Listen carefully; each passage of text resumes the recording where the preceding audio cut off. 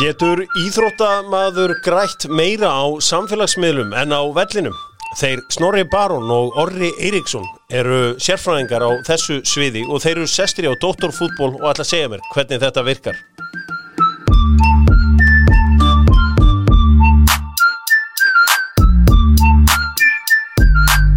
Já.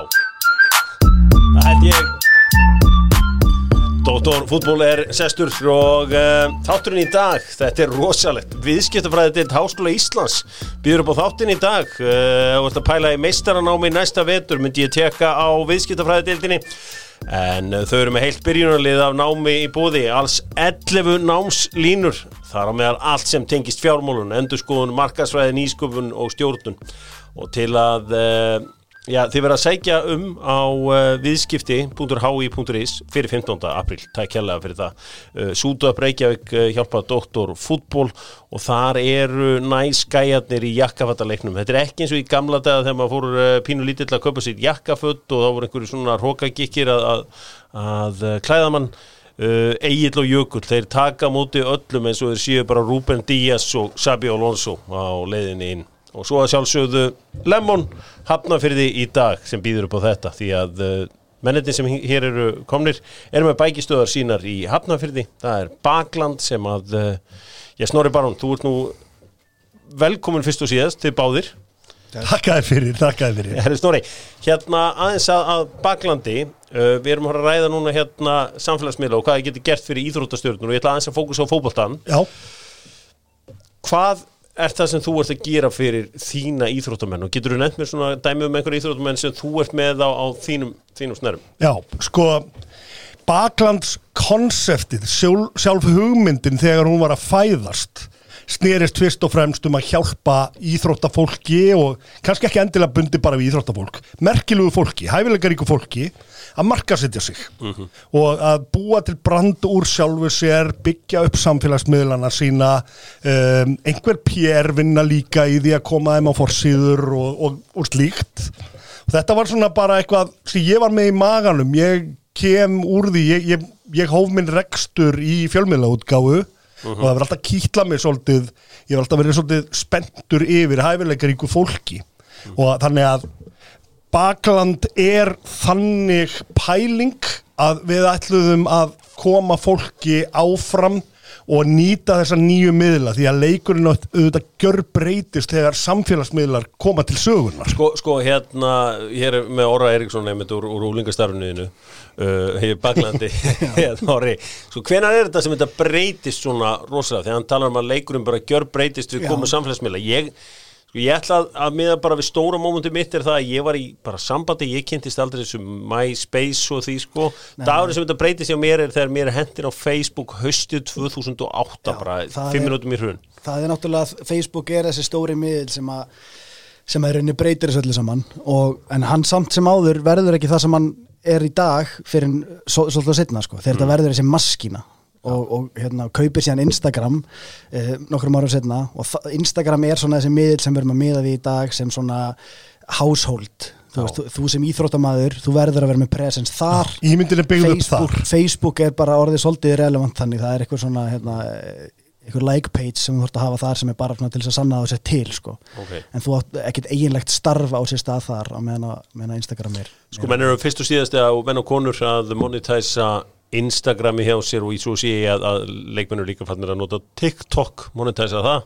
Það eru svona þessi 2 miðlar sem eru sterkar til þar eða? Já, og þú veist, þetta bara þróunin sem að hún svolítið lítur út frá hún verði eilíf. Það kemur einhver nýr miðill, ferskur miðill, það sem allir content creatorarnir eru og þá ekki að tala bara fótboltamennir, bara allir sem að búa til skemmtilegt efni. Svo kemur gamla fólki eins og þú að eyðileggur hann og þá þurfum við að búa til nýjan og þá þarf unga fólki að finna sér eitthvað nýtt að gera. Við erum búin að sjá Vine, við erum búin að sjá Snapchat, við erum búin að sjá alls konar hluti gerast og það engin leið að spá til hvað verður hérna á morgun. Þannig að tækin sem eru nákvæmlega núna eru Instagram, TikTok, þeir sem hafa eitthvað skemmtilegt að segja, nota Twitter mjög mikið líka. Já. Og Facebook síðan, þú ert alltaf með einhverja Facebook síðu en það hefur svona minnkað tíðnin og notkunnin á því. Sko, þú ert með nokkra af skærustu CrossFit stjörnum heims. Söru Sigmund sem náttúrulega maður hefur svona sér hana bæði svona hér heima og alþjóðlega bara og svo náttúrulega Björgvin Karl og svo Ara Grúi af erlendu, ég með rússneska meistaran, ég með pólska meistaran, ég með alls konar meistara héðan og þaðan sem eru nöfn sem að fólk sem ekki í CrossFit hefur ekki hugmyndu hver en eru alvöru nöfn innan íþróttarinn. Og hvað gerir þú fyrir þetta fólk? Ég er náttúrulega umboðsmaðurinn þeirra. Ég þróaðist úr því að vera bara einhver markaðsráðgjafi yfir í það að verða umboðsmaður og gegni þá bara öllum þeim skildum sem umboðsmaður gegnir sem er bara að láta apparatið ganga, tryggja þessi tekjuflæði, tryggja þeim líði vel og að þessi enginn ágna þeim og að þau séu bara í standi til þess að sigra næstu keppni. Þannig að þetta eru margvíslega verkefni. Í dag var ég til dæmis að labba með hundin hennar Söru því að hún er að fara í aðgerð og er illt í fætinum. Ég geri bara það sem þarf að gera,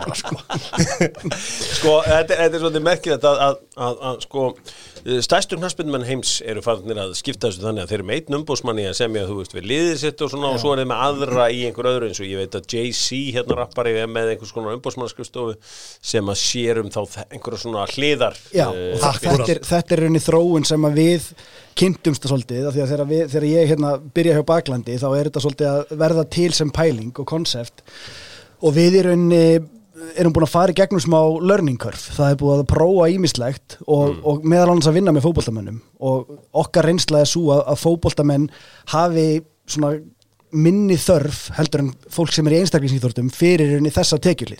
Já, það er nú fáránlegt að segja að minni þörf fyrir það þar sem að Cristiano Ronaldo hafði hærri tekjur af samfélagsmiðlum á 2020 eða árið 2020 heldur en frá Juventus. Algjörlega og ég meina það er lengri leið að kveikja á peruna því að þú ert með eitthvað tjekka frá félaginu þínu og það er bara comfortable. Þú ert í einhverjum klefa sem er oft svolítið svona dúta stemning þannig að það að posta einhverjum kontenti sem er ekkit endilega frá hjartanu eða er kannski of mikið frá hjartanu, það getur farið illa í klefan og þú veist, það er alls konar svona hlutir sem hafa verið að stoppa íslenska allavega okkar reynslu og fleiri til þess að fara og stíga þetta skref inn í Instagram sponsorship peningana. Já, en þetta er alltaf að breytast. Nú er maður að sjá að það er slatti af knattspyrnumönnum sem eru einmitt farnir að verka þetta núna. En þeir voru kannski ekki tilbúnir í kringum 2016, 17, 18, ekki þeir sem allavega við áttum í samskiptum við, út af því að það voru ekki komnar þessar fyrirmyndir, það voru ekki komnir þessir knattspyrnumenn eða þeirra jafningjar eða þeir sem þeir líti upp til, voru ekki farnir að verka þetta á þann hátt sem þeir eru að gera í dag. Og kontrastin sem ég náttúrulega var að draga upp var líka gegn, þú veist, á móti þessum sem eru einstaklingsíþróttamenn sem eru ekki með steddi tekjur frá félagi eða einhverjum klúbbi, heldur eftir í rauninni að treysta á velunafé og sponsorana til þess að þurfa nauðsynlega á þessum tekjum að halda og fagna því að fá nýja medíu til þess að byggja sitt brand upp og hafa tekjur af. Áður en ég kafa algjörlega í fótboltan. Þú veist, við erum mjög sperrhætt Íslendingar þegar við ræðum peninga. Já. Snorri, fyrir okkur karlfeminista, þá ert þú svona íkon. Já, þú hefur náttúrulega gert kvenna íþróttum mjög hátt hátt bara gert vel hátt undir höfði og ég meina þú hefur tekið Söru og gert mjög spennandi feril að hjálpa henni og náttúrulega hún er náttúrulega fyrst og síðast hún tók sig og gerði sig alveg sjálf en ég er búin að standa vaktina með henni. Já. Ég ætla að fá að spyrja það því hefur hún meiri tekjur af social media heldur en af keppnum? Miklu meiri. Miklu meiri. Þú veist, ég þekki Volkswagen. Hún var að skipta fatamerki við það ekki? Hún var að fara frá Nike eftir 5 ára samstarf þar yfir í nýtt spennandi fyrirtæki sem er búið að vera í gríðalegum vexti sem er bæði vörumerki sem er að búa til sínar eigin línur og einni retailer sem er að selja Nike og Puma og allt hvað hérna. VIT, whatever it takes, það er stytting á því.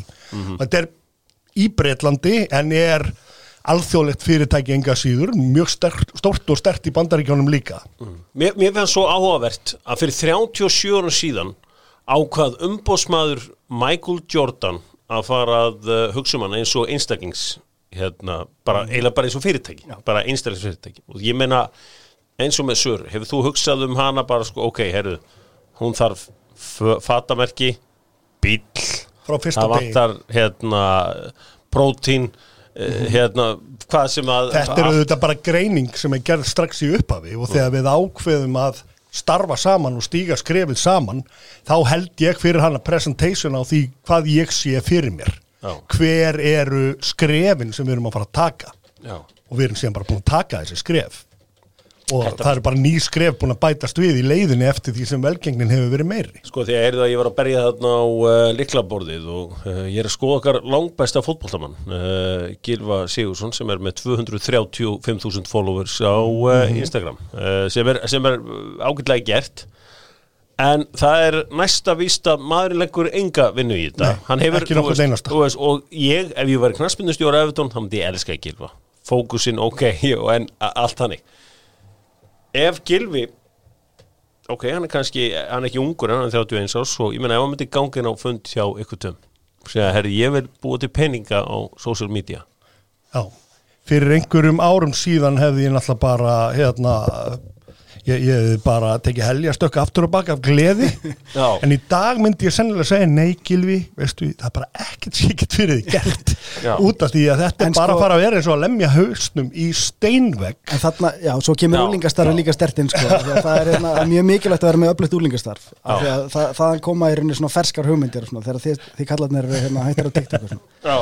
Nei, en sko Gylfi gæti hæglega hallað sér inn í ákveðna típu og ég meina þegar, eins og Snorri saði áðan, það er ákveðin greining sem þarf að eiga sér stað þegar þú byrjar að vinna með svona einstaklingi, það er bara við hverju ert að tala og ég meina 236.000 manns geta hæglega orðið 20 milljónir af eins fólki og er að fylgja honum nú þegar. Þú veist, það er þetta að víkka út hópin en þú ert bara að vera að tikka í réttu boxin.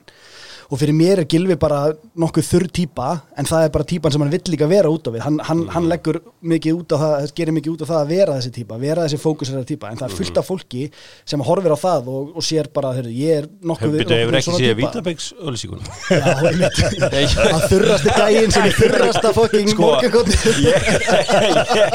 Ég held ég sé harðasti stuðningsmaður Gylfa sig, en ég skal samt segja þér, ég er mesti bixari sem þú þekkir, sko. Ég mun aldrei dissa Gylfa fyrir að vera í bara sjáta á þetta alla byggsarna. Snorri, ég ætla að koma með hana því að ég hef mikinn áhuga á þessum fótboltateikta því að þú er búin að gera frábæra hluti með fólki í einstaklingsíþróttum. Ég hef nú séð Gunnar Nelson einhvern tíðan að þannig að þið voru að spjalla eitthvað og að vera vinna eitthvað saman. Við Gunnar erum góði vinnir og höfum unnið saman.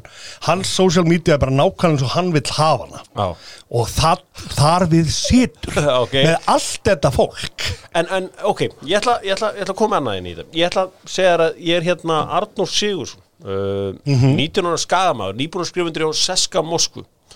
Rússland er risastór markað. Rússland er í raun og veru heimsálfa.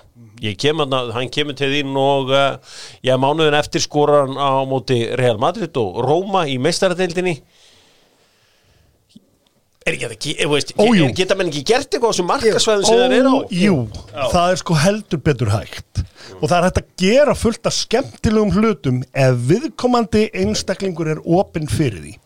Ég man eftir knattspyrnumanni sem ég ætla ekki að nefna hérna, ég pitchaði á hann hugmynd, mjög saklausri hugmynd og svarið var ég verð kýldur á æfingu ef ég posta þessu. Heldur þú séu spennhættir? Já, það er bulli stemmingin í klefa, sko. Menn þurfa að vera vel alfa til þess að þóla það eða þóra að gera eitthvað annað heldur en great game, on to the next one. Þetta eru yfirleitt hérna kapsunin þeirra. Og það er kynslóð náttúrulega sem að er ekki svona eins og fiskur í vatni á samfélagsmiðlum. Sem ég er að leiða að Arnór er ekki af þeirri kynslóð. Nei. Hann er ný kynslóð og þarna eru aðilar að koma upp sem að ég held að séu ekki feimnir við að nota samfélagsmiðla á þann hátt sem er hægt að gera best practice í. Nú þekki ég hann ekki neitt. Ég ekki heldur, ég er bara svona heldur nafni. En sko, típan er spennandi, markaðsvæðið hans er spennandi og ég held að sé alveg hellingsrými til að byggja þennan stráku upp, alveg hellingsrými. Svo er önnur hlið á þessu, ég meina við erum hugsað Arnór og eins með Albert. Albert er náttúrulega talsvert meiri, hann er litríkari getur við sagt og hann þyrfti líka kannski þjónustu til þess að reyna að kannski ekki minnka skaðan en hann hefur komið sér í vandræði með því að vera sjálfur að sjá þetta og vera að tvíta og gera svona hluti. En sko Twitter er miðlinni þá og mér finnst það geðveikt en það er sko, það eru tvær hliðar á því af hverju þú ættir að velja að fá þjónustu við þetta sko. Það er hérna þetta svona umdelda aspekt getur við Sko, það hefur ekki farið fram hjá neinum að doktorfútból algjört sellout alla leið og ég hef verið að hugsa það ef ég verið knattspyrnumaður í dag á hæsta leveli þá væri ég líklega alltaf með svona einn matchday sponsor eitthvað þú veist eitthvað, í dag leikdagur í boði Chevrolet og svo einhvern veginn sko væri tölfræðin í boði Kviku daginn eftir, hvernig ég stóð í leiknum nei, veitir hvað ég við ég tala bara einhvern veginn og þú veist ég bara með partner ég bara eins og einhvern veginn partner í öllum en það verður náttúrulega að segjast að þitt mindset náttúrulega mjög svona hægri þengjandi í þessu það önnur breyta þarna þú ferður náttúrulega að spila svolítið eftir reglunum sem að færa þér mest engagement frá þeim sem að fylgjast með þér og ef þú sponsor þig þá færðu ekkit rosalega mikið frá fólkinu sem að fylgjast með þér þannig að það kunst að koma þínum styrktaraðilum að sem trúverðugum hluta af þínum lífstíl sem vörur sem þú ert í alvöruna að prefera og skila þeim árangri. Þetta allt business. Bara þessi vörumerki vilja bara hreyfa vörurnar sínar og í gegnum samfélagsmiðlana mjög mælanlegt hvað kom hvaðan. Og ég meina, þú ert ágætis dæmi Hjörvar sko, því að það náttúrulega hvernig þú kemur þínum sponsorum að náttúrulega pínu content líka sko.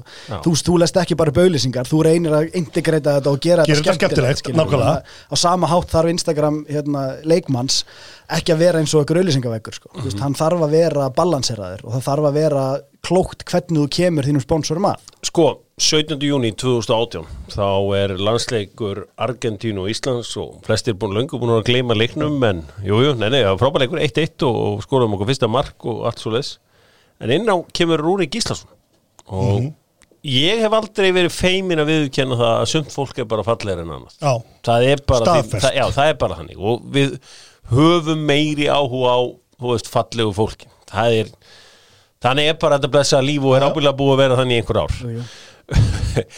hann ríkur svona hratt upp hann slæri gegn í Suður Ameríku virðist vera og brýtur hérna milljónuna sem að Fór næstu því 1,5 á tímabili, hann fór yfir 1400 Þetta var rosalegt Já, ég meina, þú veist, við erum í dag samt með íþróttamenn sem hafa náði yfir þetta, við erum með Hafþór nálgast 4, Sara nálgast 2 Já Það var rosalegt þannig að hann upplifir mjög svona hratt ris það eitt sem hann að velta þessu fyrir mér að maður svo hann hættir í fótbolta 32 ára heimurinn uppfullur af mjög mikið af fallegu fólki þú veist, það sem að kannski gerðan Júník var að hann var knattspyrnumaður og var að spila móti Messi þú veist, það til nóg af höggulegum strákum til þess að mynda í úlpu fyrir framan einhvern jökul Akkurat. Vitið hvað við? Já, 100%. Hann var á réttum stað, á réttum tíma með allar kamerur heimsins á sér og mér segja vind sem blés í hárið til að gera þetta bara eins og vella hárauglýsing. Ef hann hefði verið með Michael Owen klippinguna, það ekki sjens að það hefði gerst. Nei, það hefði ekki virkað eins. En allavega, ég var að gefa hann það að hann hættir í þessu og hann í dag með 850.000. Ég hefði píntan til að taka 2 ári í Vietnam til viðbótar eða Suður Kóreu eða bara einhver stóru markasvæði þannig að væri bara hægt að halda þessu áfram og svo hægt að senka öllu hinu einhver ár. Algjörlega. En hann mættur í dansþátt í þýska sjónvarpinu. Það 80 milljóna markaður í Þýskalandi.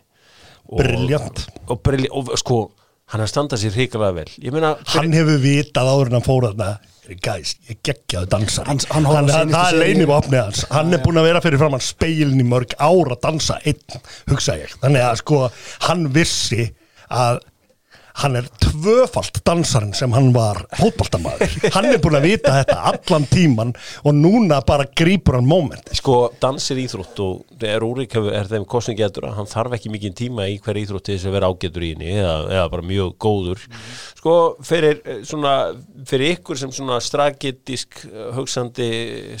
hugsandi menn hvernig finnst ykkur Rúrik hafa haldið á sínum spilum frá 17. júní 2018? Hann klárlega stökk ekki á tækifærið sem hann hafði. Hann klárlega tók ekki Suður Ameríku sprengju á eitthvað og hann fór ekki í eitthvað merchandising gagvart Suður Ameríku sérstaklega og hann stóð ekkert sérstakann vörðum það að halda öllum þessum Suður Amerísku konum við efnið. Hann var ekkert með mikla tíðni á að birta af sér myndir berum á ofan eða hann tók það ekkert endilega fast. Hvað ef þú getur spólað tilbaka, ég veit að þetta kannski hljómar ekki kjánarlega, en ég meina hvað hefði hann átt að? Hvað ef hann hefði bara hringt í Snorra Baron 8. júní? Ég er náttúrulega talaði við hann á þessum tíma alveg umtalsvert, sko. Okay. Og það var bara þetta sama sem hann vildi bara fókusera á þá ímynd sem hann hafði og hann vildi bara fókusera á hluti sem að voru ekkert endilega að byggja upp samfélagsmiðlana sína og kapitalisera á þessu tækifæri. Því að það sem þú þarft að gera ef þú ætlar að taka samfélagsmiðlana fast og ef þú ætlar að sigra þar, þá þarft að vera með einhverja tíðni og þú þarft að vera með content creation. Þú þarft að vera með ljósmyndara og videografer og klippara og allan anskotan í teiminu þínu. Þannig að þú nýtir það. Gott dæmum þetta er Dwayne Johnson The Rock sem bara með 8 manna teimi fatta þetta löngu undan öllum hirnum og framleiðir bara efni í villevekk til að byggja sína samfélagsmiðla. Rúrik hefði átt að gera þetta. Já, ég segja hvað Cristiano Ronaldo gerir. Og búin að gera núna í rúm 10 ár meira sér frá því hann gekk til þessi Real Madrid. Hann með förðunarfræðing með sér. Og þegar við séð að fótboltaæfingar er yfirleitt kl. 10 á mótana og leikmenn líti oft svona misjaflega vel út, sko. Ekki hann, hann er alltaf eins. Nei, menn þetta er vinnan og þú varst að leiða að þessu. Þetta er fallegu drengur og hann bara tryggir það að hann birtist óaðfinnanlega öllum stundum. Ég hefði mælt með einhverju á þessa leið en ég sympatisera með því að hann varð literally heimsfrægur, hann varð íkon á korteri, Rúrik. Hann varð íkon á korteri. Það bara ringdi yfir hann og það er ekkert auðvelt að fatta bara akkurat þar og þá og ekki ég sem einhver ráðgjafi eða neitt í kringum hann gat svo sem fattaði nákvæmlega þar og þá. Hérna eru næstu 17 leikir hjá þér sem þú þarft að gera og talaði við þennan og gerðu þetta og gerðu hitt. Ég get rutt þessu út um mig núna en á þeim tíma sem þetta var að gerast þá hyggstaði ég bara á stamaði því að þetta var bara, það var svo mikið að gerast maður, þetta var, ég átti ekkert vonað þessu frekaraldur en hann eða nokkur annars. Nei og þú veist og hvað, hann hefði þurft að taka ákvörðun á spottinu að breyta allri sinni ímynd og miðana út frá einhverjum suður-amerískum dömum, hann nú vanur að gera eitthvað allt annað við suður-ameríska dömum. Ég held hann reyndar að segja brasísk. Einmitt, en sko, hann hefði in hindsight geta gripið þetta tækifæri og hann hefði geta monetæsa það. Hann hefði geta... Hefur hann ekki gert það? Ég meina, hann virðist vera með einhverja díla þarna, hann virðist vera 66, virðist vera með honum í liði. Já, það er ekki endilega Suður-Ameríku milljónir Nei. Það er svolítið pointið, hann hefði þurft að fara með eitthvað vatn eða þú veist, eitthvað ylvatn eða whatever it is, hann hefði geta spilað sig inn í og hann hefði geta bara farið í spænskunám og hann hefði bara geta bara að gera allan anskotan. En það er auðvelt að sitja hérna núna, hann er búin að taka Þýskaland með stormi og ég hugsa að hann sé sjálfur miklu tilbúnari núna er hann búin að fá fullt af tíma til að hugsa hvernig ætla ég að byggja þetta upp, hvernig ætla ég að gera þetta og hann pottið með gott lið með sér líka því að það er ekki annað að sjá heldur en þetta dansmúf hjá honum sé að fara að opna hellingsmöguleika fyrir hann. Það sem að trufla með hans í sjálfræðum er að ég þekki Rúrik nokkuð vel og sko eina sem ég á svona er að velta því fyrir mig sko er að þú veist að dottið er úr breyturni að hann sé fótboltamaður og það er einhvern veginn sko að því ég var að tala að það er nóg frambúð af glæsilegu mönnum út allan heim sko þú veist, leið og einhvern veginn þegar að loka flautan gellur þá oft er þetta bara búið þú veist, þú eiginlega reynir að þú veist, jú, David Beckham að sækja peninga í dag þú veist, en þetta eru bara handful of einhverjir gaurir að sækja peninga. Mér finnst þetta áhugaverður punktur að því ég hef búin að pæla í þessu út frá sko samfélagsmiðlum og hvernig menn á að ílengja fyrirlesin. Þú nærið að halda þið relevant lengur. Puma er ekki láta Jóa Berg frá krónu þegar hann hættir í sko í fótbolta. Nei, en við erum að hugsa þetta út frá sko þú manst eftir öllum þessum harmsögum að Bretanum sem bara komin á hausinn þegar hann fertugur sko. Allir Gascoignar þessa heims en núna, ef þið hugsaðum þess að gæja þeir eru komnir allt í henni í eitthvað Zoom-símtal við Tómas Þór á símanum, þeir ná að halda sér relevant lengur og þeir fá einhver svona pundit gig hér og þar af því að þessi bubla alltaf að stækka við erum að stækka fótboltan og það miklu meiri peningur þannig að svona gæjar geta fengið eitthvað klink hér og þar og ég meina, ég hugsaði sko gæja sem heitir Jose Enrique, ég meina eftir hérna bakverðinum geggjaðu gæji sko. Ég man alltaf eftir sko þegar hann nýkominn til Liverpool þá var einhver eitthvað Liverpool séni sem var eitthvað réttlæta kaupin á okkur svona meðalmanni og talaði hvað hann var alltaf hann oftar en nokkur annar leikmaður í deildinni skýlt boltanum út af og síðan þá alltaf einhvern veginn mælt bakverð eftir því sko, hversu oft menn að skýla honum út af það getur ekki neitt ef hann ekki að skýla honum út af sko. En Ságæi tók svona hann ótrúlega mikið að hengja sig á allt Liverpool tengt á Instagram hann spilað fyrir fullt af liðum en hann ákvað að taka Liverpool, það stærsti markhópurinn stærsti fylgjendahópurinn hann alltaf að kommenta á Liverpool hluti alltaf að gera sér eland og þannig byggir hann upp fylgjendahóp, stærsta mögulega fylgjendahópin fyrir þessa típu og hann fær svona gig hér og þar það sem að Já, þetta mjög áhugavert þegar við sjáum hvernig Patrice Evra hann að dansa mikið á Instagram og einhvern veginn hlægir alveg ógulega og búin að búa til hann með einhverju setningu sem heitir I love this game og það eru bólir og merch og allur pakkin hann að branda sjálfan sig, hann að byggja eitthvað utan sinn persónuleika og sína ímynd En heldur hann hefði dottið inn á Sky ef hann hefði ekki gert þetta þú veist, það hefði ekki verið karakter Ég veit ekki hvort þér sé meira sem bara skemma fyrir sig á Sky samt með að vera að dansa eitthvað en kannski krakkar hafa meira á þessu í dag sko, ógeðslega að fyndi viðtal við þig í Steve Dasgraf daginn Snorri þessum og fórst þegar á hverju heldur með fúla ég var nú leiðin í meðferð það var svo fyndið, en alltaf þú ert búin að fylgjast með fótbolta svona ógeðslega lengi og þú manst þetta fótbolta áður en það voru samfélagsmiðlar þeir fengu einstaka Pepsi-auglýsingar og Coke-auglýsingar leikmenn og þeir sem voru kannski heppnir fengu síðan einn úradíl hvernig sem það var Svo fengum við náttúrulega borga fyrir takkaskólan sem þeir spiluðu í en svona þetta allt saman hefur breyst rosalega sumir ennþá að græða mjög mikið á svona traditional auglýsingasamningum eins og Jürgen Klopp hann með mjög stórt svona sponsorship family í kringum sig farið til Þýskalands þið munu aldrei geta farið gegnum heilan auglýsingatíma á þess að hann sé haldandi á Bitburger eða Kronbacher, ég man eitthvað hvað þetta heitir og keirandi Opel og en það er auðvitað þessar miklu breytingar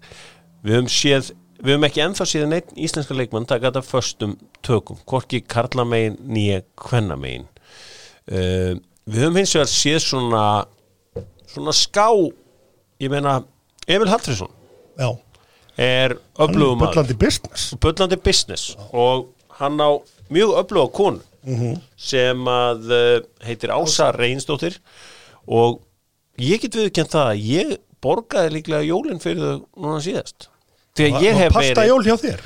Nei, ég bara verið að versla þessar vörur og ég kynnist þessu ruggluolía whatever Þetta frábærar vörur, ég er bara fan líka ég kaupi bara rum og ólífa það er bara það sem ég kaupi Ok, hún er frábær en þú veist, ég kynnist þessu í gegnum samfélagsmiðla hans eða hvernig sé það og maður bara, heyrðu, pasta frá Emil ég ætla bara að kaupa það prófa það hann hefur svona búið til svona kannski ómeðvitað og hún náttúrulega er aðaldræfirinn í þessu virðist að þú veist, hann er alltaf búið sér til eitthvað svona skemmtilegan eitthvað hlíðarbusiness á samfélagsmiðlum Sko þarna finnst mér lógist hann spilaði heilengi á Ítalíu þetta eru ítalskar vörur og þeim tekst einhvern veginn að koma þess á sannfærandi hátt inn Það var rosa skrítið einhver sem er búin að spila í Færeyjum allan sinn feril fara að koma með einhverja pastalínu sko. Emil er miklu nærði að pulla það og mér fannst síðan eru vörurnar góðar umbúðunar eru flottar, það er líka gæði í gangi En þarna ertu líka bara með business minded fólk sem er bara snjallt Ég meina, þetta hjónaband fótboltamanna og áhrifavalda það eru fleiri svona pör sem eru að núti en enginn að gera eins og þau að vera með þetta svona rosalega sniðut business minded það sem þú ert með eitthvað fyrirtæki að bakvið þetta þetta er bara áhugavert, þetta er ógeðslega vel gert það veist, en ég bara var að skoða þetta í allan dag og ég var að svona velta þessu fyrir mér mikið með þessa íslensku leikmenn að og það bara enginn að gera nokkuð Jú, Aron Einar maður, Akó, Já, Aron Einar, ég meina Aron Einar og ég meina konuna sér að Já, ég meina það sambarlegt, þau eru bara saman í því, hún driverinn þar Já, en þú, ég að segja sko varðandi samfélagsmiðla, Alfreð var með fyrirtæki í sínum málum á sín tíma, ég veit ekki hvort hann með það lengur sem að hétt eitthvað Total 90 Ég man ekki, það var eitthvað 90-10 eða ég man ekki hvað hétt og það var eini gæinn sem að við höfum séð alveg svona bonafide með þjónustu og það var í rauninni bara þjónusta með, hann var með alltaf með postuleikti og það var bara að halda púlsi og gera þetta vel fagmannlega og bara svona vel að þessu staðið alltaf verið að búa til content þannig að þegar þú sænaðir undir samningi þá eitthvað svona smá myndband og það var svona hann var að grípa momentum getur sagt en það samt sem áður svona já þú veist það fleiri sem gæti í rauninni verið að gera þetta því þessi þjónusta þetta er ekki að fara að setja neitt fótboltamann á hausinn sem að spila á einhverjum level sko. Nóg frambúða þessari þjónustu þessi fyrirtæki eru búin að spretta upp eins og gorkúlur Ég reynda þegar við segja þetta ég hef verið að fara í bjórböður fyrir norðan held ég út á Aron Einar Já, klárt en hann satt ekki að módela bjórböðin en hann að módela þessar húðvörur Já, reyndar, og svo núna vil ég náttúrulega eiga svona húðvörur af því að hann fann lítið svo miklu betur út núna eftir að hann tók frolluna á andlitinu á sér hann búin að yngjast ykkur 20 ár Það rétt En það náttúrulega bara ekkert búið að dynja á þessu smetti hann búin að bara skína hann búin að vera vel varinn alltaf tíð Allavega, en eins og ég segi, við kynnumst allir lífinu fyrir þetta allt saman. Sko, ég hef stundu velti fyrir mig, hvaða íþróttahetjur hefðu ættu að vera á lífi í dag? Ég meina, ég myndi ykkur eins og handboltalandslið í gamla daga. Það væri, þú veist, þegar handbolti var bara aðalmálið. Og Siggi Sveins, hann hefði orðið algjört legend hann hefði verið í hann eins og Lýsti Klopp Siggi Sveins hefði verið að reppa hverja einustu kategóri Slátufélag Suðurlands Víking Bjór og bara línuna, einhverja sígarettur og einhvern vodka og allt bara Þetta góð pælings, hvað ég sakna Sigga Sveins það er svo skemmtileg pælinga því það var muni eftir einhverjum pistli sem að Halldór Armand skrifaði hann var hann var svolítið svona lýs yfir vombriðum með það þegar Busquets fer inn á Instagram því að Busquets þessi svolítið svona mystík leikmaður hann eitthvað þjarkur og það eitthvað svona þokki yfir honum og leið og hann farin að elda eitthvað seðil þá eru svona fóki í flest skóð hann farin að gera TikTok dansa þannig að það alveg svona moment það sem að þó að þetta sé okkar bransi og eitthvað svoleiðis þá alveg leikmenn það sem að vill ekkit endilega sjá fara þarna inn en ég meina bara umfram allt og þetta leiðir aftur að því spurði mér Gylfa áðan Já og þú sagði bara nei takk Já, út af því að af hverju vera að breyta þessari ímynd af hverju vera að breyta þessum þurrk og þessu vítabixi sem í gangi Eitt punktu þarna að Gylfa það geggjuð þróun að við sé hvernig James Milner er að gera þetta það var til mím síða hann sem heit Boring James Milner því að gæin náttúrulega ekkit eðlilega þurr og hann hallaði sér bara inn í þetta og hann fór bara að vera sjálfur geðið boring og hann fór að gera fullt af einhverjum djókum út af þetta þannig að það er augljóslega eitthvað smá húmorinn undir og ég meina ég las bókina og það hann er húmoristi en hann hallaði sér inn í þurru típuna og grætti bara hellingaði og bara var stjarnar En ég meina þá er þetta bara þá tala Gylfi bara við þig En ætli Birkir Bjarnason ekki verið að hugsa með snúðin sinn og sitt fallega síða hár bara Býtu, hvað er að þessum konum í Suður Ameríku? Hvað er það? Ég var inn á allan leikin. Ég held þetta hafi nefnilega haft svo mikið með það að gera að hann kom inn á í vítaspyrnu. Hann kom inn á líka í vindkviðu. Það var bara, það mælti allt með þess. Já, og hann líka... Þetta var guðlegt moment sem átti sér stað. Ég vil líka gefa Rúrik það að hann er búin að leggja talsvert meira á sig fyrir sitt útið heldur en Birkir Bjarnason. Birkir Bjarnason er svona rugged en Rúrik er búin að leggja inn tíman hann er búin að vera smyrja ykkur framan í sig og plokka ykkur hár sem eigi ekki að vera þarna á hinstæðanum það er metnaður í þessu Það sem er auðvitað áhugavert í þessu öllu saman er að Cristiano Ronaldo hafði $330 milljónir úr Instagram á síðast ári sem eru náttúrulega ótrúlegir peningar Býtu 330 milljónir punda Já, það var árið Það er náttúrulega sturlað Þetta er bara Instagram-tekjur Já, þetta eru Instagram-tekjur Neymar var að fá 188 milljónir og Neymar er í öðru sæti hann náttúrulega kemur frá stóru markasæði náttúrulega Brasilía og svo hefur náttúrulega þetta globala píl náttúrulega sömuleiðis Messi er í þriðja sæti Það var eitt svolítið áhugavert sem ég las í blaði daginn þar sem við voru að ræða hvað körfuboltamenn hafa orðið gott Þú veist, þeir eru mikið að berjast fyrir óréttlæti í heiminum meðan þeir halla sér í sófanum heima og sér í mannsjónunu og þeir eru orðnir mjög svona eftirsóknarverðar markasvörur en það einn hópur sem við setið eftir og það mennið með hjálmana allan voru ræða, því að NFL-leikmenn þeir eru með hjálma á sig allan tíma Þeir eru jafn auðkennanlegir Já, og það erfiðar að kenna sig við þá Þú hefur nú verið að, þú átt góðan vin í NFL-leikmenn Já, hann nú vinnur okkar beggi Það var Rudolf Kyle Rudolph, ég hættur að halda með Minnesota Vikings núna Ég held með báðum, ég líka Giants bara Ég bara með Giants Ég vil ekkert Vikings I have left the Vikings family Ég ætla að láta hann vita á því En sko eins og Kyle Rudolph sem að bara ég upplega því ykkur sem vini ég vil sé ykkur saman Já, við erum bara góður, við spjallum mikið og erum bara í góðum kontakti Sko, hann wide receiver hjá tight end, vel gert ég veit ekkert þetta sko þannig að djúvöldi, you blew me there sko en en allavega, hann komin í Giants núna ég meina, hefur hann miklar tekjur bara, já, hann hefur það En það líka bara út af því hvernig hann Já Þetta bara eitt besti gaur sem þú bara kemst í tæri við, þú nú hitt hann. Þessi gaur gull í gegn og hann mælskur og hann með svona mjög góð gildi, hann vinnur rosa mikið af svona off-field activities, hann heldur úti heilli álmu í barnaspítala og hann með alls konar svona charity mál og í gegnum það að ímyndin hans þetta góði gæinn, þetta bara góði trúaði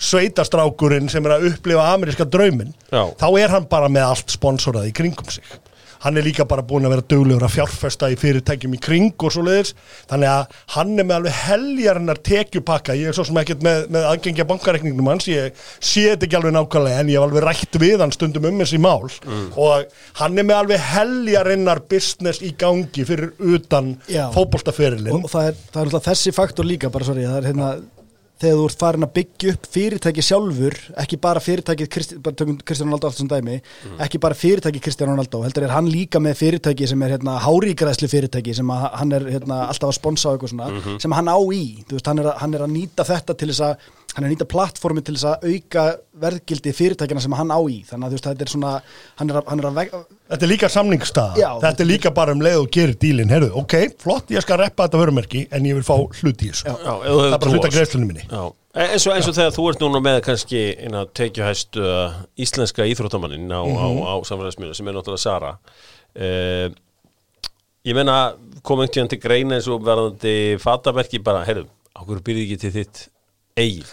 Það hlutar sömu samræðum og hún fer frá Nike sem vörumerki sem býður ekki upp á þennan valmöguleika yfir í vörumerki sem býður hún hreinlega að búa til sitt, hún með fata hönnuða teymi í beinni vinnu, í beinu samstarfi að framkvæma sitt hugverk og sitt sköpunarverk og það kemur á markað núna í sumar þannig að hún með beina hlutdeild í þessu og í því liggja möguleikar sem að það ekki hægt að hugsa til enda númerinn sem geta komið út úr því ef vel tekst til.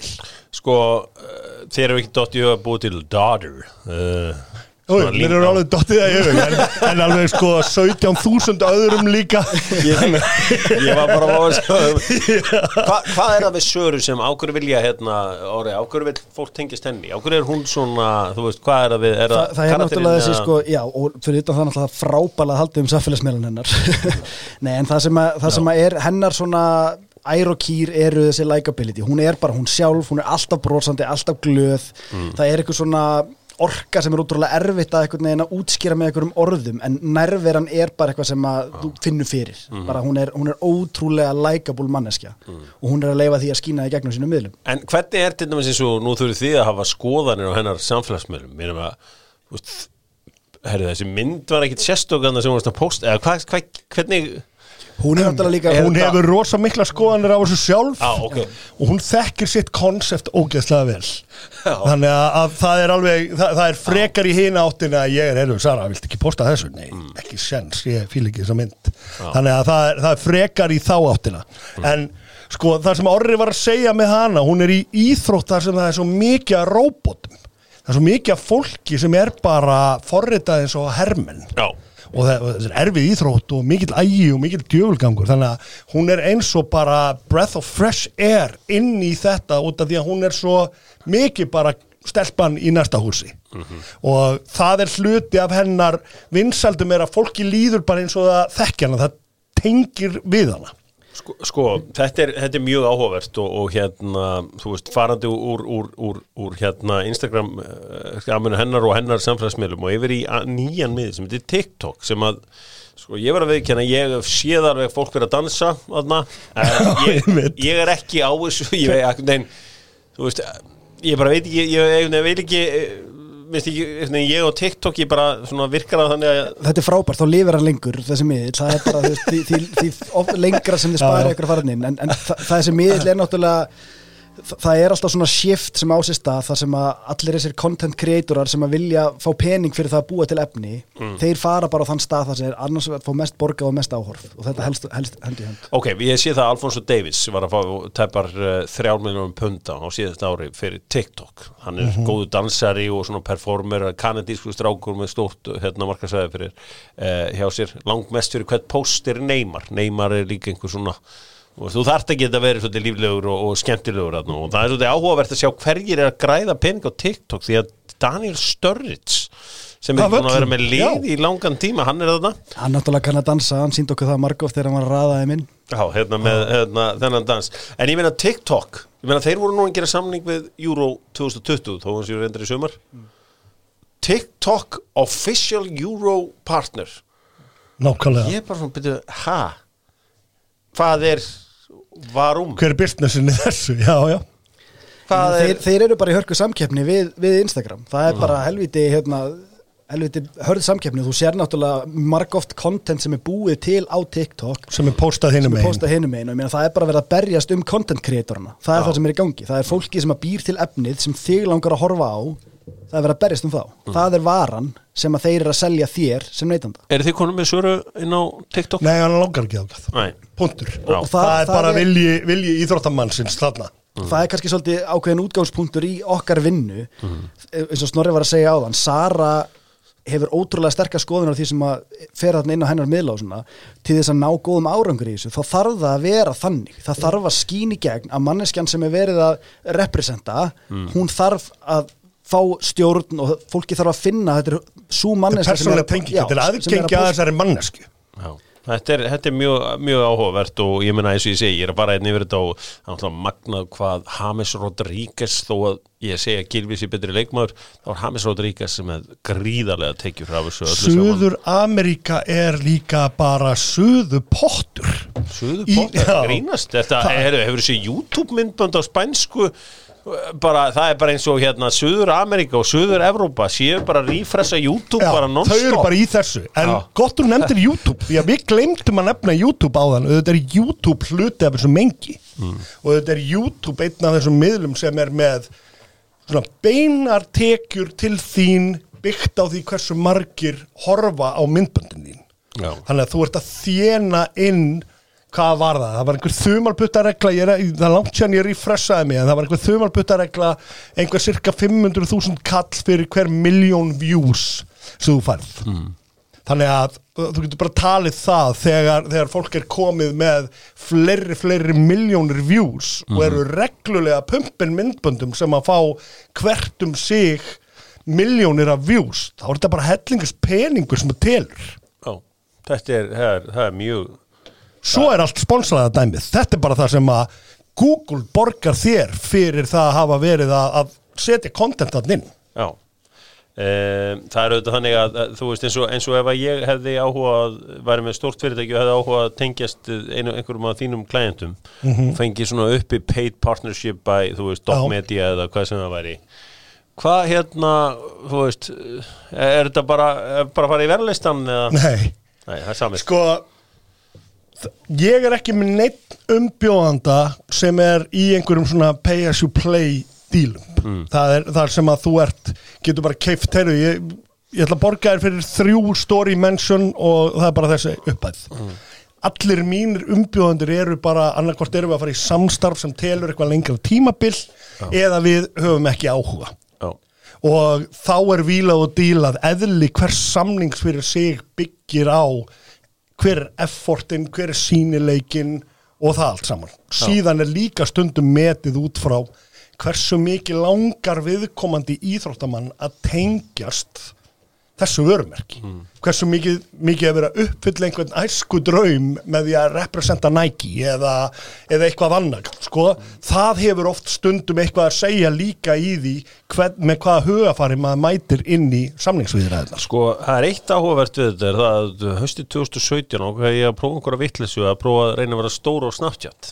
Þetta var það tókst og ég var mjög stór og já, það var fullt af fólki sem vildist með mér, en það var eitt sem var mjög áhugavert við þá tilraun og ég hefði getað skrifað vandaðar ritgerð þetta, var að þú veist, ég gat ekki verið á pítunni og tekið bara upp eitthvað smá, fannir borga fyrir þetta, þetta paid, veist, fólk hafði miklar áhyggjur á einhverju svona, sko, ég gat ekki verið að heimsækja sko Egil bara í sporthúsinu og bara, þetta auðlýsing? Þetta gappa mig.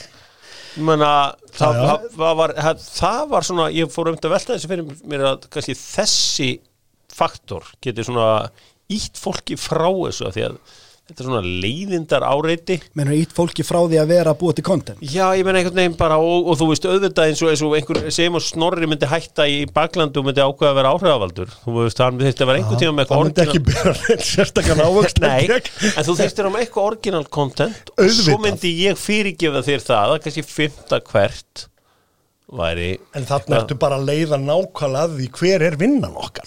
Bara, það er að tryggja að fólkið sem er að fylgjast með þeim sé að fá sitt fix af þeim en ekki bara sé ekki að horfa á sjónvarpsmarkaðin. Nei. Og þetta er gert með því að para saman vörumerki við íþróttafólk sem þau væru hvort sem er að nota eða hafa áhuga á að nota og passa inn í lífstílinn þeirra. Þetta er áhugavert og sko stóri fótboltamiðillinn Orri í samfélagsmiðlunum er Twitter og þetta nú ekki allt sunshine and lollipops og allt það sko. Það auðvitað þannig að það skuggahliðar af þessu öllu saman. Það kynþáttafordómar og það leikmennur látnir fá það bara óþvegið þetta. Við sáum með Rúnar Alex eftir leikina mútið Manchester City og bara svona, þá sænaði hann sér bara út. Hann farinn, bless. Sko, aldrei samfélagsmiðlar, þú veist þessi stóru miðlar sem að voru það harðir að henda forseta Bandaríkjanna út og allt svoleiðis. Þurfa þeir ekki fara að tækla þessi mál að miklu meiri festu heldur en hafa gert hingað til. Mike Tyson var nú bara að fara í þetta mál bara áðan. Social media made you all way too comfortable with disrespecting people and not getting punched in the face for it. Þetta sagði Mike Tyson bara áðan. Þetta er soundbite komið.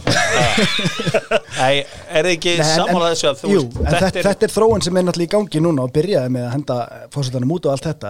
Það kveikti ákveðna umræðu og svona hvort að þessi miðlar beri ábyrgð á kontentinu sem fer inn eða ekki og þetta er einhver umræða sem að er bara þarf svolítið að leiða til lykta hvar ábyrgðin liggur sko, af því að er hægt að kæra þig fyrir það sem þú segir og mér finnst þetta svo áhugavert í samhenginu við fótboltan af því að það er svona vandræða gemsar á Twitter fullt af einhverjum svona momentum og á þess að fara eitthvað of djúpt út í það hvaða heimi við búum í með einhverjum cancel culture og eitthvað svoleiðis og það getur verið erfitt að feta þessa línu hvað má og má ekki og ég er að hugsa Cavani til dæmis þar sem að hann lætur eitthvað út úr sér sem að var eitthvað miður fyrir suma en sumir voru að reyna að bakka hann upp og eitthvað svoleiðis en ef maður hugsa dýnamíkina milli sko leikmanns liðsins sem hann spila fyrir og fyrirtækisins í rauninni sem að Manchester United. Manchester United ber enga ábyrgð eða neitt. Þeir segja bara, við erum ekki sammála því sem hann er að segja og þú bara geta algjörlega sett hendur upp í loft og fría sig af ábyrgð og leikmaðurinn fær eitthvað sekt eða hvað það er sem að kemur út úr þessu og maður hugsa þetta út frá því sko, þú veist, hvernig er þetta að hækka prófíliðin og vekja athygli og okkur svoleiðis og þú selur eitthvað fleiri treyjur sko. Liðin, af því að maður setur þetta í samhengi við sko, þetta er fyrirtæki og ef að starfsmaður segir eitthvað rasíst eða hefur ykkur slæm ummæli þá er hann undantekningarlaust látum fjúka ef þetta er bara eitthvað starfsmaður á plani hjá einum eða eitthvað en ef þetta er fótboltamaður með háan prófíl þá getur vinnuveitundin sagt við berum enga ábyrgð á því sem maður segir þetta er bara áhuga að vera svona kontrast að draga sko. Og maður pælir svolítið í þessu útfráði með þessum svona, getur sagt cancel culture það sem að leikmenn eru það er mjög mikilvægt að hafa eitthvað buffer á því sem þú postar það að sé einhver með þér í þessu til þess að passa því að það getur sko í dag getur allt skilist sem allt Það engin spurning. Þetta eru erfiðir tímar, bara mjög erfiðir fyrir alla, sérstaklega þá sem í sviðsljósinu. Þú getur ekkert sagt hugðin að fullu leyti ef þú hefur sterkar skoðanir á hlutunum. Ég meina, ég hlustaði á viðtalið landsliðsmann sem að sagði fyrir 11 árum síðan og vorum teknir í þurrt raskatið. Já. Sko svona, þú veist, þetta bara 2010. Svona talar enginn í dag, en þetta var bara fyrir 11 árum síðan var bara, þetta var fyrir og ég bara, mér var á bara að lesa þetta bara á þann, ég hafði ekki séð svona brendi bara í var það að vera þurrt, gata ekki bara verið þú veist, þetta var bara þú veist, ég hugsa bara, svona var þetta er bara ekki lengur stutt síðan en þetta, þú veist, núna þarf náttúrulega að hafa bara allt, ég meina eins og með stóran íþróttum eins og Söru, þá er það bara hvert skipti sem að þið postið einhverju meðin eða hvernig, er það ekki bara það er út fucking pælt já, ég meina það er ákveðnir filterar á lofti en hún er kannski bara ekkert sérstaklega kontroversial karakter, það er ekkert mikil hætta á því að hún fari að gera eitthvað sem svekki fólk, hún er nú yfir höfuð bara í ákvæð og blíð og við erum náttúrulega með blandaðan vinnustaf, það er bæði góða og vonda fólki sem vinnur hjá okkur, þannig að við erum að vektum þetta vel, sko. Nei, ég meina, þau eru líka passað að vera ekki leiðileg. Ykkar íþróttamenn vera ekki leiðileg. Algjörlega. Og það þarf eitthvað spennandi fólk. Já, en fólkið, það er mismunandi bara, af hverju ætti fólk að vera að fylgjast með þér? Það er eitthvað sem gerir það að verkum að þú ert áhugaverður og við reynum að finna þennan essence og vinna svolítið á því. Já, og þaðan kemur þetta náttúrulega, það er ekki hægt að setja hvaða leikmann sem inn á Instagram og segja grættu pening, sko. Þú veist, það þarf að velja vel, þú þarf fyrst að áorka einhverju til þess að til dæmis við höfum áhuga að vinna með þér, sko. Þú veist, það er ekki hægt að búa til einhvern influencer úr þunnu lofti og við höfum áhuga að því, sko. Þú veist, það er einhvern veginn það er fullt af fólki sem er flinkt í einhverju en hefur mjög takmarkaða persónutöfra. Sko, bara til þess að draga þetta saman, þið allavega, ég tegir ykkur bara með ykkar fólki í liði. Þetta byrjaði á einstaklingsíþróttamönnum. Þú veist, af því að ég segi alltaf, sko, Hollywood er dautt í dag.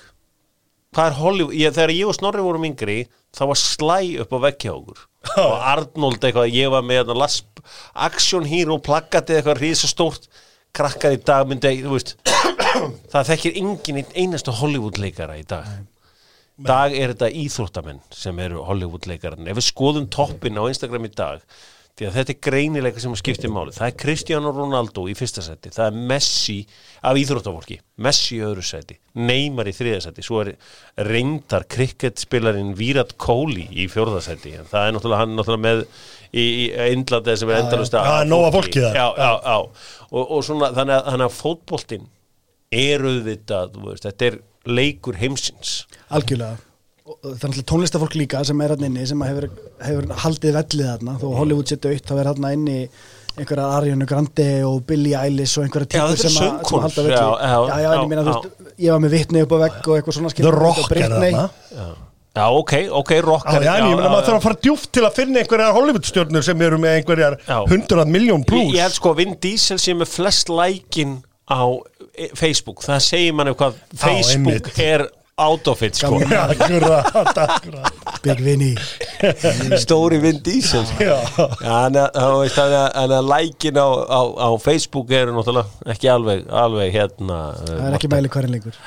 Það er gaman að ræða þessi mál og það er gaman að ræða hvernig þetta verður allt saman. Þið er ekki vinna með neinum fótbolta, þú ert náttúrulega vinur og Arons, veit ég. Já, ég þekki náttúrulega góðan bunka af þeim og endurum og sinnum kemur upp að það er eitthvað samtal en við erum ekki í neinu direkt samstarfi við neitt knattspyrnumann, ekki eins og staðan í dag allavega.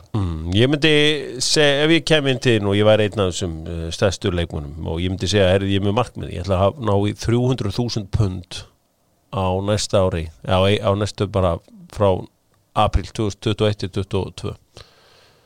Já. Væri þetta að segja 300.000 pund fyrir, sem eru 50 miljónir fyrir? Og þú kemur inn sem bara knattspyrnumaður með ég kemur inn sem leikmaður 20.000 31 ós. Já, og bara tala Gylfa. Já, getur Ég held að við varum að fara að klessa á endalausa veggi, ég og hann ég get bara svarað því hér og nú, ég held að ég og hann myndum ekki eiga skap saman, ég held við eigum ekki, ég held að þessi mjög lítið af hugmyndum sem ég sé að fara að koma með sem að honum muni finnast góðar sko. Hafnarfjarðartengingin. Já, hún reyndar góð og gild og það gæti verið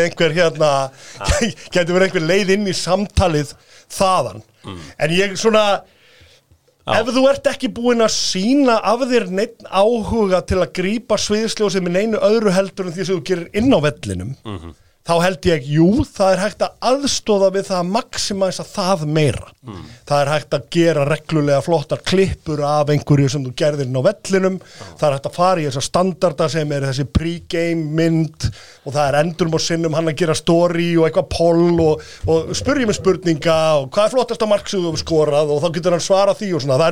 Það er fullt af einhverju svona dóti sem hann getur gert á fótboltaforsendum án þess að fara að gera einhverja TikTok-dans. Gætum við ekki lampað inn í Sjóvá og svo 12 milljónir líf- og sjúkdómatryggingar og veist, hann að labba með hundin einhvern veginn og það er ekki gegnum Instagram, það er bara auglýsingasamninga og svo bara ná í auglýsingasamninga fleiri svona til að bæta við Vítabix og hann var náttúrulega með Pepsi tengingu mjög lengi og örugglega enn ég auðvitað eru optionir þegar þú ert með framúrskarandi knattspyrnumann eins og hann, þá eru auðvitað optionir en það að byggja upp einhverja ímynd núna, það að ákveða, heyrðu, við ætlum bara að fara að sigra Instagram leikinn núna ég treysti mér ekki í það verkefni. Þú þarft að vera með mjög viljugan einstakling út af því að þetta er samstarf sem byggir á samstarfi. Stráka, ég er búin að veifa ykkur Dare to Zlatan Mind the Gum tyggjóið, ég er búin að veifa þess að ykkur hérna er Zlatan byrjaði sem fullorðinn maður og hann er eitt ríkasti maðurinn af samfélagsmiðlum og það er galið að við séum ekki búin að ræða hann fyrr í þessu samhengi. Hann náttúrulega hallaði sér inn í típuna sem hann er sem að var bad boy. Hann var búin að vera bad boy frá því hann byrjaði og hann bara, heyrðu, hvernig get ég monetæsað að vera bad boy? Já, en hann er líka dásalegt sellátt, þetta er allt peitt part. Já, þetta er bara klár strákur. Ef að Gylfi kæmi og væri bara, heyrðu, ég verð að fara að fá meiri sponsorship-tekjur, hvað þarf ég að gera og ég er bara allur að vilja gerður og ég er bara tilbúin að gera hvað sem þá er ég tilbúin að endur skoða gjörsamlega mína skoðun og ég bara trúði ekki að hann myndi nokkur tíma koma og eiga þannig samtal þar liggur þetta í rauninni það er bara ef að aðilinn er tilbúin að gera samstafsins það er hér er þessi fræga lína sem ég var að tala með ykkur því að ég var að tala með umbúsmannans Michael Jordan, hér kemur hún hlustið þetta er bara svo við höfum þetta Firm Pro Serve had a lot of very high profile tennis clients like Jimmy Connors, Stan Smith, Arthur Ashe. Arthur Ashe had his own shoes, he had his own tennis racket. This is the racket I won Wimbledon with and you could have bought it. Really? His strategy was to try to take a team sport player and treat him more like a golfer or a boxer or a tennis player. I said to David, what are you trying to do? You trying to turn this guy into a tennis player? He's a basketball player. He's not a tennis player. I said, that's exactly what I'm trying to do. Okay, þetta er það sem ég elska við að geta búið til heimildamyndi í Bandaríkjunum að þú veist, maður getur bara fengið gæðan til að segja það sem að team player eins og eftir handriti ef maður var að gera heimildamynd á íslensku ætlar að gera hana þetta hljóma svo töff hann er bara að setja upp mörtálínina I started working with a pro serve þetta var helvítið gott og það er nefnilega gaman að pæla í þessu og það er nógum að vera í hvað átt er þetta að fara? Er þetta bara að fara að stækka? Erum menn að fara, þú veist Já það er alltaf þróast í þá áttina að þetta er bara fjölmiðl samfélagsmiðlar eru bara fjölmiðlar fjölmiðlar sem þú hefur alla stjórn á kontentinu sjálfur undir þínu nafni og þú getur byggt þig upp í endalausar stærðir eins og bara þetta fólk sem við erum búin að vera að ræða hérna sko, þú veist eins og bara með spennandi unga krakka ég meina sjáðu Brynjólf hann er búin byggt til merge hann er með Panda Gang, ég veit ekki hvort hann selji 6 peysur eða 600 peysur, hann er alltaf búið til Panda Gang fatnað, hann er að dansa á TikTok því miður ára hann í Kristjansund eða eitthvað í Noregi sem er ekki enn, ég meina það einhvers stað verður allir að byrja möguleikarnir fyrir þetta eru akkurat þarna en þetta er líka þarna, mér finnst þetta bara besti punkturinn, afrekaðu eitthvað vertu stjarna í því sem þú ert að gera og monetæsa það svo ekki monetæsa það fyrst og reyna svo að vera eitthvað stjarn út frá það þá ertu orðin influencer, þá ertu ekki lengur inn í því sem við erum að tala ég meina, ég upplýði að ég var að horfa á stjörnu þegar ég sá Sveindísi Jane í Sherry og Sólusíkunni Mér fannst vera einhver svona stjörnuljóm yfir þessu og hérna svona, hún þarna að gera sér klára og á sokkunum að halda boltanum uppi á lofti og það var svart hvítu og eitthvað svona Ég hugsaði mér þetta stjarna á skjánum Algjörlega, og ég meina það bygglega fullt af íslensku fólki sem hugsaði það og þú veist, og fyrir íslenskan markaði hún bara tiltölulega stór, hún vekur athygli og hún komin út og orðin atvinnumaður og eitthvað svoleiði, sko, þú veist, búin að sæna hjá stóru liði þannig að þú veist, hennar möguleikar eru þarna, en hún líka afrekað, sko, þú veist, hún komin í landsliðið og í Wolfsburg og þetta, þú veist, þannig að fyrir hana tækifæri núna. Það var eitt sem svo áhugavert að áriðin hleyp ykkur í þann út að fyrir svona 2 árum síðan var viðtal við íþróttamann sem kvartaði yfir hvað influencer að væri að fá mikinn að budgeti frá fyrirtækjunum. Það ekkert pláss lengur fyrir okkur íþróttafólki hérna influencer að taka allar peningin. Það var, ég öskraði á sjónvarpið frá mig. Hættið þá að vera svona fokkin leiðileg. Já, það bara einhver annar að vekja athygli og hreyfa vör. Það það sem þetta eru alltaf bara markaðslögmál, þetta snýst allt að hreyfa vör. Við fáum bara hvert sem við förum og svo erum við að horfa á einhverja Instagram-krakka hérna, en þú veist, það hefur enginn í dag, þú veist, ef ég var með fyrirtæki og það var eitthvað kúlvarpari sem kastaði bara kúlu og gæfi síðan ekkert af sér ekki er maður liti út einhvern veginn ótrúlega krútlega út, þá myndi ég hugsa, ég vil vera með henni í liði á honum. Nei, en mér finnst þetta að vera mjög góða punktur að sko þetta fólkið sem að þarf á þess að halda og ég meina það sem við komum stað í gegnum okkar vinnu að einstaklingsíþróttafólkið mótiveraðara heldur en hinir til þess að sinna þessari vinnu af því að þetta mikilvægt fyrir það að sækja sponsortekjurnar til þess að geta haldið ferlinu lifandi. Fótboltamenn og hóp íþróttaraðila sem fara í atvinnumennskuna þeir á tékka, þeir með húsaleigan borguð og eitthvað svoleiðis, drifið annað að sækja sponsortekjurnar. Þannig að þú ert einhvern veginn ég nennis ekki og þú veist og þaðan kemur það ábygglega frá típum eins og Gylfa sem að gegja samning sko. Og sko, svo náttúrulega eins og við segjum sko, eini maður sem ég heyrði sem bakkaði Aron Jóhannsson upp frá fyrstu sekundu var Snorri Baron því að hann var bara, þetta miklu er líka bara topp maður það bara þannig en þannig að svo ákvörðun, hún var náttúrulega ekki síður fjárhagsleg heldur en noktið Nei, auðvitað ekki og hans meiðsla vandræði hafa ekkert með þessa ákvörðun að gera Nei. Og allt hvað einar sagan af Aron Jó hefði getað þróast allt öðruvísi ef hann hefði haldist meira heill því að strákurinn getur skora mörg svo mikið víst Já, ég vil fá late search í hans feril sko. Já, ég hef á tilfinninguna að það sé bara í boði sko. Hann getur potað en mörg ári viðbót sko. Já, en sko það eitt sem við komum ekki inn á hérna sem hinn dræfurinn í því af hverju ættir þú sem knattspyrnumaður að vilja vera með fullt af fylgjendum auðvitað hefur það áhrif líka á samningsstöðuna sem umboðsmaðurinn hefur þegar hann að semja við lið auðvitað hefur það áhrif á treyjusölu sem hægt að projekta og hægt að reikna inn í launasamningin þinn ef þú ert með 40 miljón followera. Hvað heldur að Ronaldo sé búin að gera fyrir Juventus brand? Nákvæmlega. Þannig að þetta ekki bara hliðartekjurnar eða sponsortekjurnar sem nú valla hægt að tala sem hliðartekjur lengur þegar það eru komnar upp í þessi númer en bara raunverulega vinsældirnar sem þú ert að draga að liðinu sem þú sænaðir við á sama hátt og Dwayne The Rock Johnson fær bara alvöru tékka borgaðan fyrir að leiki í einhverju hörmulegri mynd út af því að þegar hann að posta með 8 manna tökuliði sitt sem bara búið til social media content fyrir hann frá tökustað og annað þá hann í leiðinni að tryggja bara sölu á helvítis bíómyndinni í massavís og þetta bara það sama með þessa leikmenn sem eru með alvöru social media game í gangi og eru með alvöru fylgjandatölur þeir eru bara verðmæntari fyrir klubbin Þetta ógeðslega góða punktur á því ég oft pælti hvað Ronaldo búin að gera fyrir Juventus logoðu þó að Juventus merkið og bara businessin hjá Agnelli fjölskyldunni og annað slíkt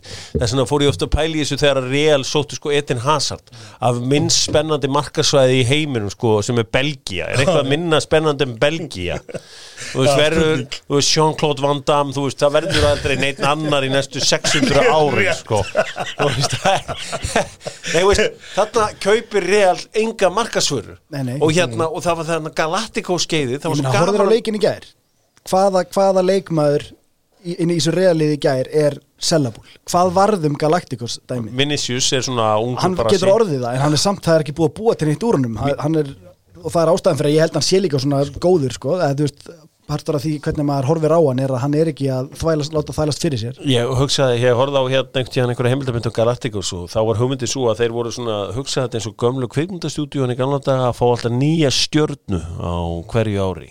Þú veist, í mynd númer 2 þá þarftu einu stjörnu í viðbútt og þú veist, út að fara að gera Fast and the Furious 4 þá þarftu Jason Statham inn í þetta. Og svo ertu að fara að gera. En þetta frábær punktur og nauðsynlegur í umræðina. Hvað þessir leikmenn geta stækkað brandið, hvað bara... Ég held að þetta sé svolítið líka það sem þeir eru búin að kveikja á perunni með og þess vegna erum við að sjá leikmenn í massavís taka þetta meira alvarlega. Hins vegar, þeir ekkert allir að sökkva onni í einhvern forarpitt þegar þeir byrja á þessu. Þeir ekkert að missa endilega fókusuna af því sem skiptir máli í þeirra lífi sem að standa sig á vellinum. Margir þeir eru bara með flott fólk að vinna með sér í þessu og þetta ekkert meira áreiti heldur en hvað annað mediastarf sem þeir þurfa að gegna. En vald leikmanna alltaf að vera meira og meira og þú veist áhugi okkar á íþróttum eins og minni í fótbolta. Hann hefur ekkert síður að gera með það sem gerist utan vallar. Ég var að vinna með curveball í mörg ár sem að fylgist með NBA á hverjum degi. Það var ekki hægt að borga honum fyrir að horfa á NBA á nóttunni, eitthvað Toronto að keppna út í Golden State í úrslitum, en hann tala allan daginn um það í hvaða lið Kawhi Leonard var að fara í eða hvað heitir hann hérna Kevin Durant eða eitthvað svona. Já. Og þá var þetta þannig spaðar í NBA þeir eru fann að rotta sér saman sem eru félagar.